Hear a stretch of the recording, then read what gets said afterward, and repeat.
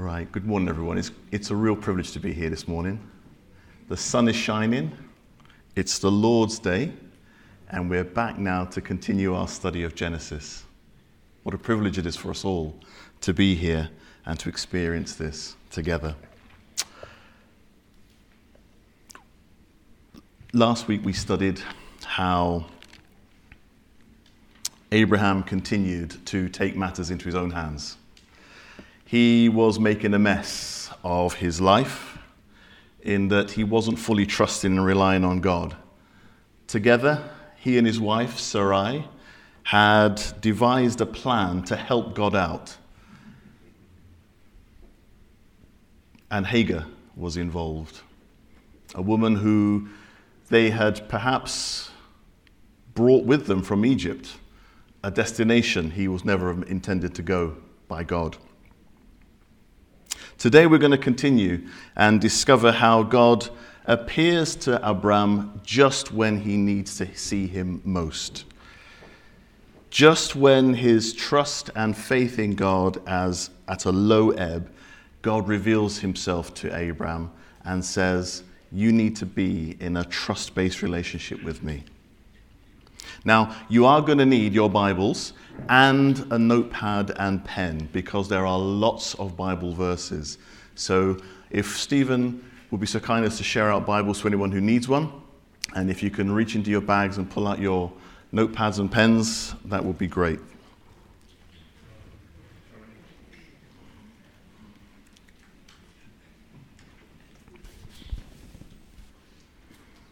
Okay, let's pray. Heavenly Father, we come before you not because we are perfect, but because you are. Hide me, Lord, and please lift up Jesus, the all-sufficient one, our Savior, our Redeemer, and our friend. We pray that your Holy Spirit will open our hearts and our minds to receive your message.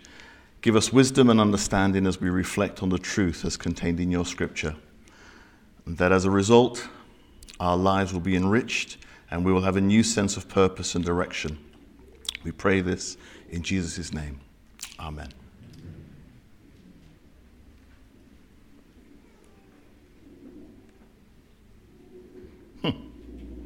That's interesting.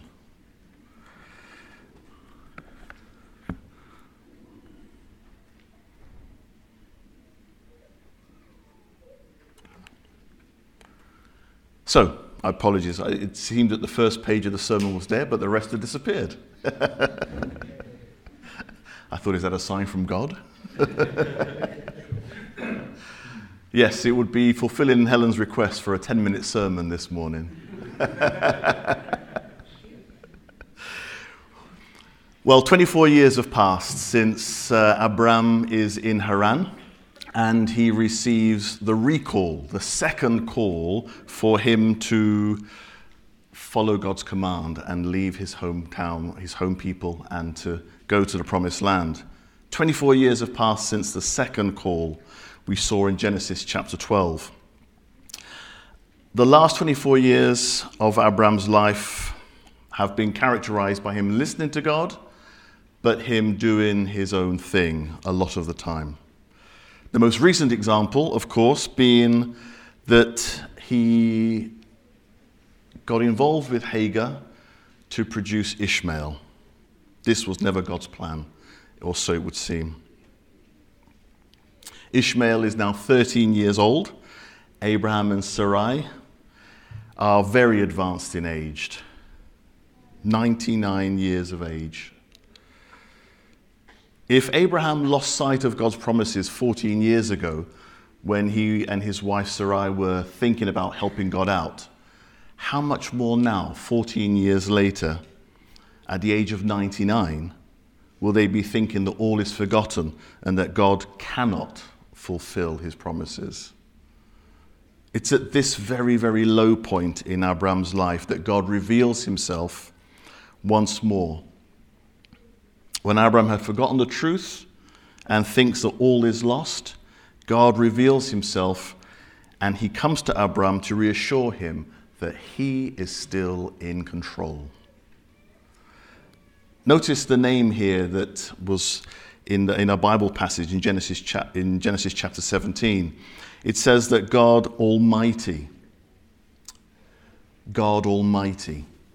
Now, as was alluded to by Penny, this comes from the Hebrew term El Shaddai. El Shaddai is the Hebrew term which translates as the all-sufficient one. And it's the very first time that it's used here in Scripture. It's used around 48 times, but here is the first, the all-sufficient one. God comes to Abram and reminds him that he and he alone is the all-sufficient one. There's nothing that Abram needs to worry about or Abram needs to contribute in order for him to find what God alone can give. The same God who put the stars in the heavens and created the earth is the all-sufficient one. The same God who is the one who has made a promise to Abram and requires him to trust him. El Shaddai, the all-sufficient one. Now, this term El Shaddai is often used in connection with God wanting to show and reveal that he is able to produce fruitfulness and multiplication. We see this term, for example, used in Genesis chapter 28 and verses 3 and 4, when Isaac sends Jacob to Laban in the hope of finding a wife. And again, in Genesis chapter 35 and verse 11, we see that God reminds Jacob that he will be the cause of Jacob being fruitful and multiplying. These are just two examples of God using his name, El Shaddai, in reference to multiplication and fruitfulness. You see, whenever God chooses to reveal himself with the name that he chooses, it is because he wants to show the person who he's revealing himself to a characteristic of himself. God was using a name to show Abram that he is a God that can do the impossible. Abram could depend on God. Abram could trust in God because he was the one who could provide, the all-sufficient one. Now, when you see here that God instructs Abram to walk before him and be blameless. But what does it mean to walk before God and to be blameless? Well, I was really blessed last week when Grace delivered the kids' talk. And those of you who weren't here, I'll just give you a quick summary of it. She invited several parents to come forward with their children. And Ben and Harrison came forward and involved this little experiment whereby they were walking together. Harrison was blindfolded. He couldn't see. And Ben was standing behind him, his loving father, giving him instructions as how to move forward. If Harrison believed and trusted his father, he would make it to the back of church and back again safely. But whenever Harrison decided to do his own thing, he might actually find himself in line with a chair, perhaps, and would have to listen to more instructions to kind of get him back on track. So as long as Harrison listened and obeyed, he would follow the right path and walk just before his father. Now, I believe that God wanted the same for Abram. He longed for Abram to walk before him, listening and obeying him. Now, this idea of walking with God is not new in Genesis chapter 17. We see that a number of patriarchs in the Bible, and in Genesis in particular, have walked before God. Genesis chapter 5, verses 22 and 24 tell us that Enoch walked with God after he fathered Methuselah 300 years and had other sons and daughters. Enoch walked with God, and he was not, for God took him. Enoch walked with God.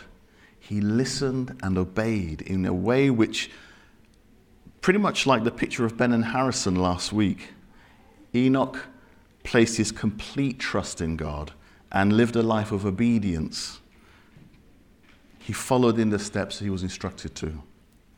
Likewise, we also know that Noah was also a man that walked with God. Genesis chapter 6, verse 9 tells us that these are the generations of Noah. Noah was a righteous man, blameless in his generation. Noah walked with God. We know that Noah was not perfect. He was a sinner like me and like you. But that's not what God means by us being blameless. Another man that God refers to as blameless is Job. And in Job chapter 1, verse 1, it tells us, "There was a man in the land of Uz whose name was Job, and that man was blameless and upright, and one who feared God and turned away from evil." Was Job a sinner? Absolutely. But what made Job and Noah blameless was an attitude of heart that leaned towards God and to his will. Philippians chapter 2, verses 13 to 15 tells us, "For it is God who works in you, both to will and to work for his good pleasure. Do all things without grumbling or disputing, that you may be blameless and innocent, children of God, without blemish in the midst of a crooked and twisted generation, among whom you shine as lights in the world." You see, when we follow God's will for our lives and follow the prompting of his Spirit, we live lives that are pleasing to God because we are responding to the Spirit that lives within us. So Abram was reminded that he needed to walk with God and to be blameless in order for him to enter into the blessing of the covenant. Anything less than complete surrender to God would not provide the blessing that Abram sought. And what was the blessing promised? It was for Abram to be multiplied greatly, and that from him would come forth the blessed Messiah. At this announcement, we see that Abram literally falls to his face. He falls to the ground prostrate on his face. And this is a clear indication of the respectful repentance and awe that Abram experiences. By falling on his face, he was in a position of submission to God, a position that showed he now truly, truly sought to follow what El Shaddai had planned for him all along. Notice now in verses 4 and 5 something I find particularly beautiful. God now tells Abram that he will be a father of a multitude of nations. Previously, in Genesis chapter 12, verse 2, God told Abram that he would be a father of a nation. Now this has been increased to becoming a father of a multitude of nations.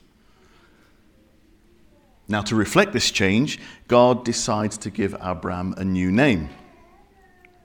And this act, I believe, is so beautiful because it restores Abram in a way that nothing else could. You see, Abram's current name meant exalted father. Abram, exalted father. And for 86 years, that name taunted him. I appreciate for some of those 86 years, he was a child, and perhaps maybe not so much. But for 86 years, he was called exalted father. And here he is, a man who cannot have children. When he finally does become a father to Ishmael, it's hardly through exalted means. It's through him placing his own trust in himself rather than in God to provide. So this name, Abram, exalted father, was not a name that sat well with him because it reflected something that he was to aspire to that he never did. And I think it's really beautiful that God actually changes his name from exalted father when he wasn't and makes him into Abraham. Finally, we get a chance to call Abraham Abraham.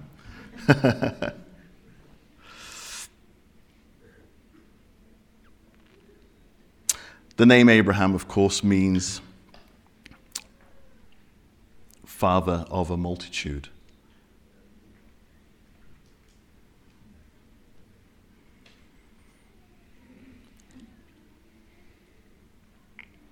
And I think that's really special to remember. Really important for us to consider that he changed his name to reflect who he wanted him to become, not who he was never. He was never an exalted father by conceiving Ishmael through Hagar. Now, a few weeks back, we were blessed with a wonderful sermon from Ben that talked about the links between Abraham and Christians today. And we see in that sermon, we saw the fulfillment of Abraham becoming a father of a multitude of nations. And I would urge all of you, for us all to go back and listen to that sermon again via the church website, and those of you on Android, on the church app. We would be blessed again to listen to this sermon because it has so much relevancy to this passage that we're looking at today. God transforms Abram and makes him Abraham and makes him now a father of a multitude of nations. He promises to make Abraham exceedingly fruitful and promises that kings shall come from him. A reference to Jesus, of course, perhaps. But there is one outward sign that God requires of Abraham to show his commitment to the covenant, and that commitment is through circumcision. Now, this is the very first mention of circumcision, or Brit Milah, as it's referred to in Hebrew scriptures. And we read here that God intended for it to be performed on the 8th day. Now, this was going to be a sign of the covenant that God had made with Abraham, and all of his descendants were to follow. For the Israelites, this was a symbol of God's covenant with Abraham, and it was to be a covenant that would last with his descendants. It symbolized the physical and spiritual continuity of the Israelite generations. Through circumcision, a person became a member of Israel's community and received the right to participate in public worship. In the books of Exodus and Deuteronomy, we find that the privilege of circumcision was also extended to any strangers who lived within the Israelite community and wanted to join them. Now, during the wanderings in the desert, the children of Israel had forgotten the covenant made with Abraham. And Joshua chapter 5, verse 2 to 9 tells us that upon entering the promised land, the Israelites were called again to practice circumcision. Until this rite was observed, it was impossible for God to apply his covenant to their people, to their children. Now, it's important for us to remember that nowhere does the Old Testament teach that circumcision saves a man. It was only ever intended to be an outward symbol of the covenant between God and men. It was to remind men of the inward circumcision of the heart that accompanies true salvation. Look with me at the following passages, if you will. Deuteronomy chapter 10, verses 12 to 16. Deuteronomy chapter 10, verses 12 to 16. And now, Israel, what does the Lord require of you? But to fear the Lord your God, to walk in all his ways, to love him, to serve the Lord your God with all your heart and with all your soul, and to keep the commandments and statutes of the Lord, which I am commanding you today for your good. Behold, to the Lord your God belong heaven and the heaven of heavens, the earth and all that is in it. Yet the Lord set his heart in love on your fathers and chose their offspring among them, you above all peoples, as you are this day. Circumcise, therefore, the foreskin of your heart, and be no longer stubborn. Again, we read in Deuteronomy chapter 30, just a few pages further forward, Deuteronomy chapter 30 and verse 6. And the Lord your God will circumcise your heart and the heart of your offspring, so that you will love the Lord your God with all your heart and with all your soul, that you may live.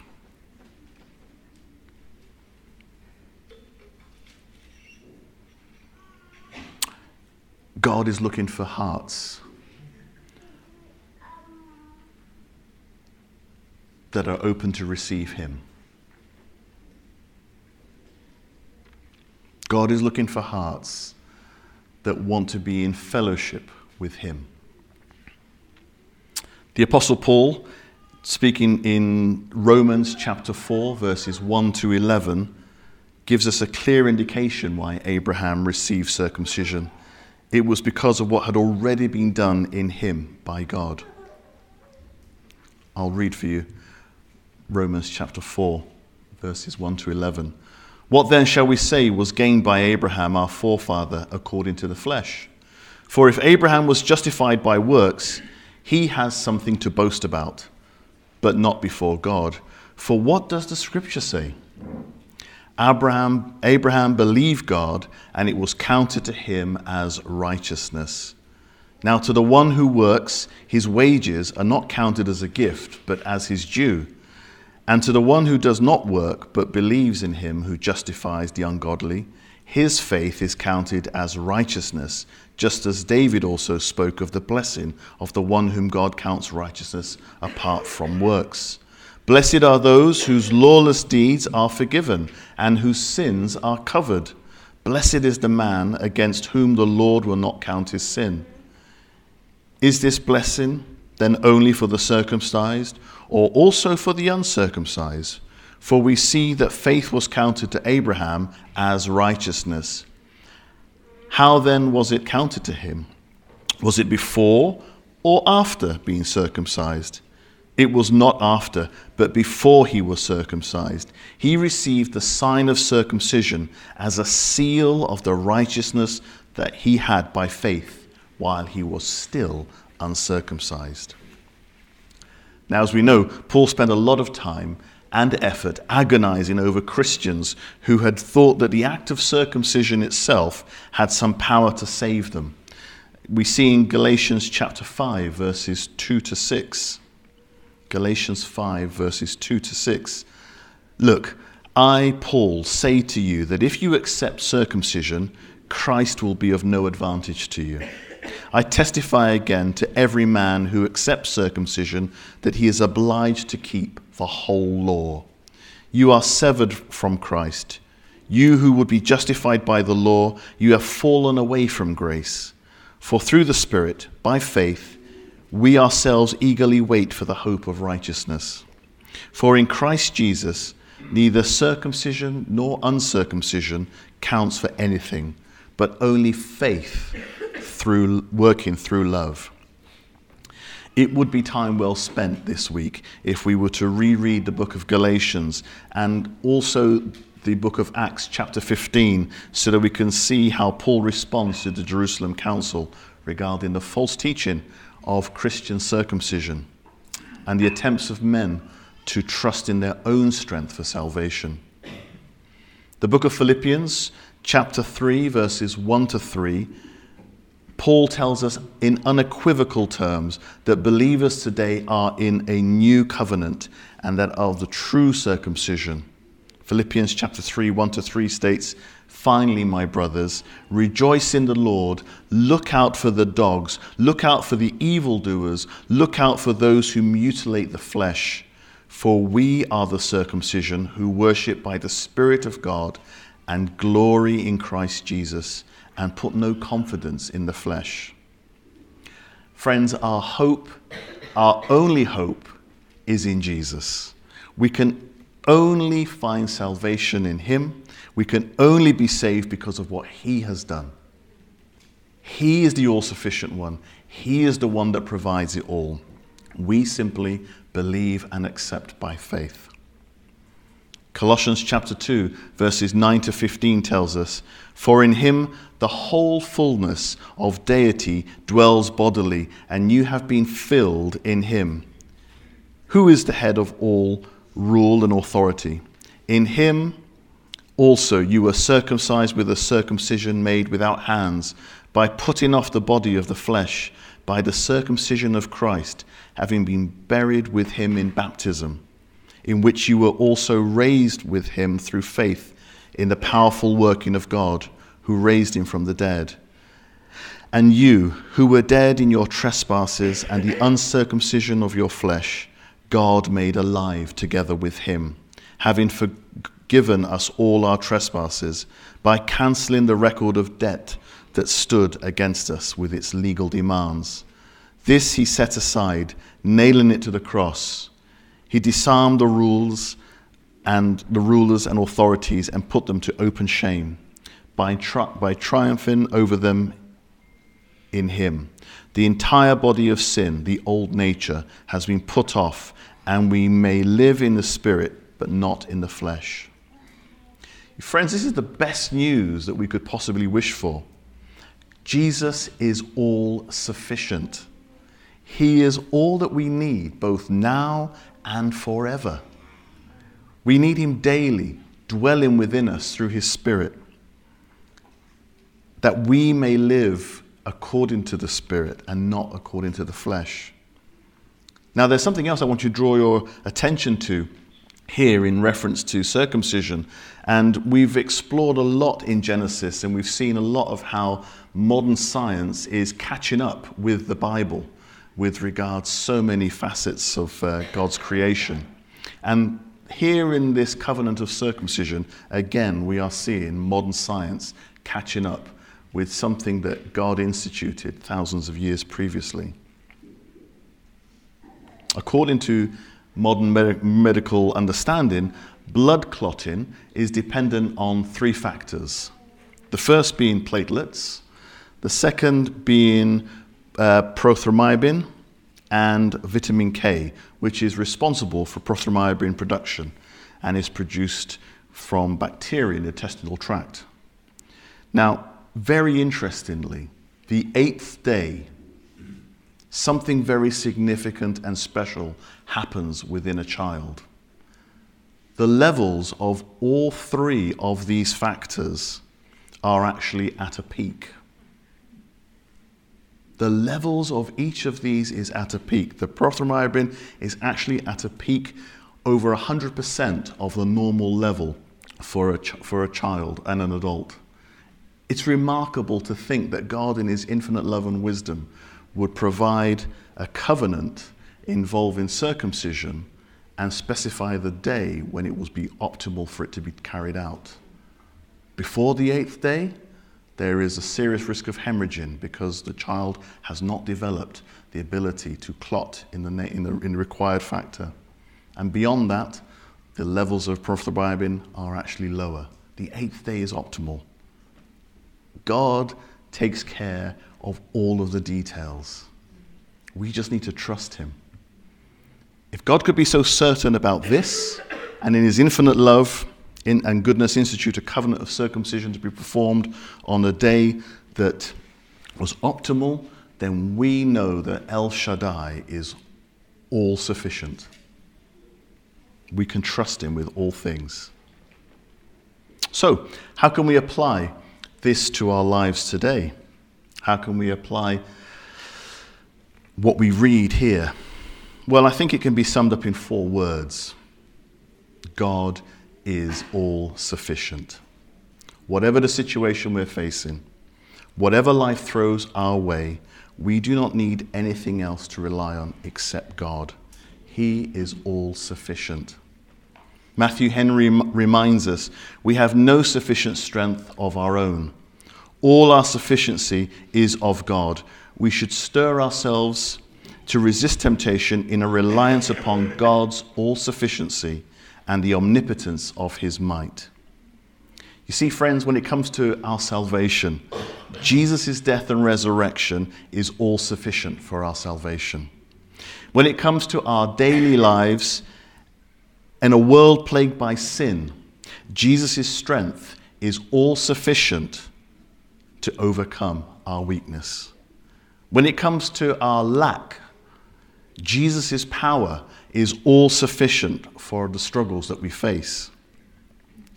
When we stumble and fall, Jesus' strength is all sufficient to raise us back up again. When we doubt, when we're confused, Jesus' loving wisdom is all sufficient to direct our steps. Friends, Jesus' grace is all sufficient for everything. All we need to do is come daily and trust in him. Let's pray. Heavenly Father, we thank you that you are all sufficient. Father, forgive us for the times where we have placed our trust in ourselves and we have thought that we can do your will through our own strength, or that we can live for you in our own power. We know, Lord, that you have a plan and a purpose for us, and we ask and pray that we will humbly listen to your word, listen to your will, and follow as you direct. We pray, Lord, for your Holy Spirit to touch and anoint each and every life here, Lord, that we will seek you first. We'll place our trust in you. And no matter what it is you ask of us, Lord, we will know that we can trust you. This we pray, Lord, in your Son's precious and holy name. Amen.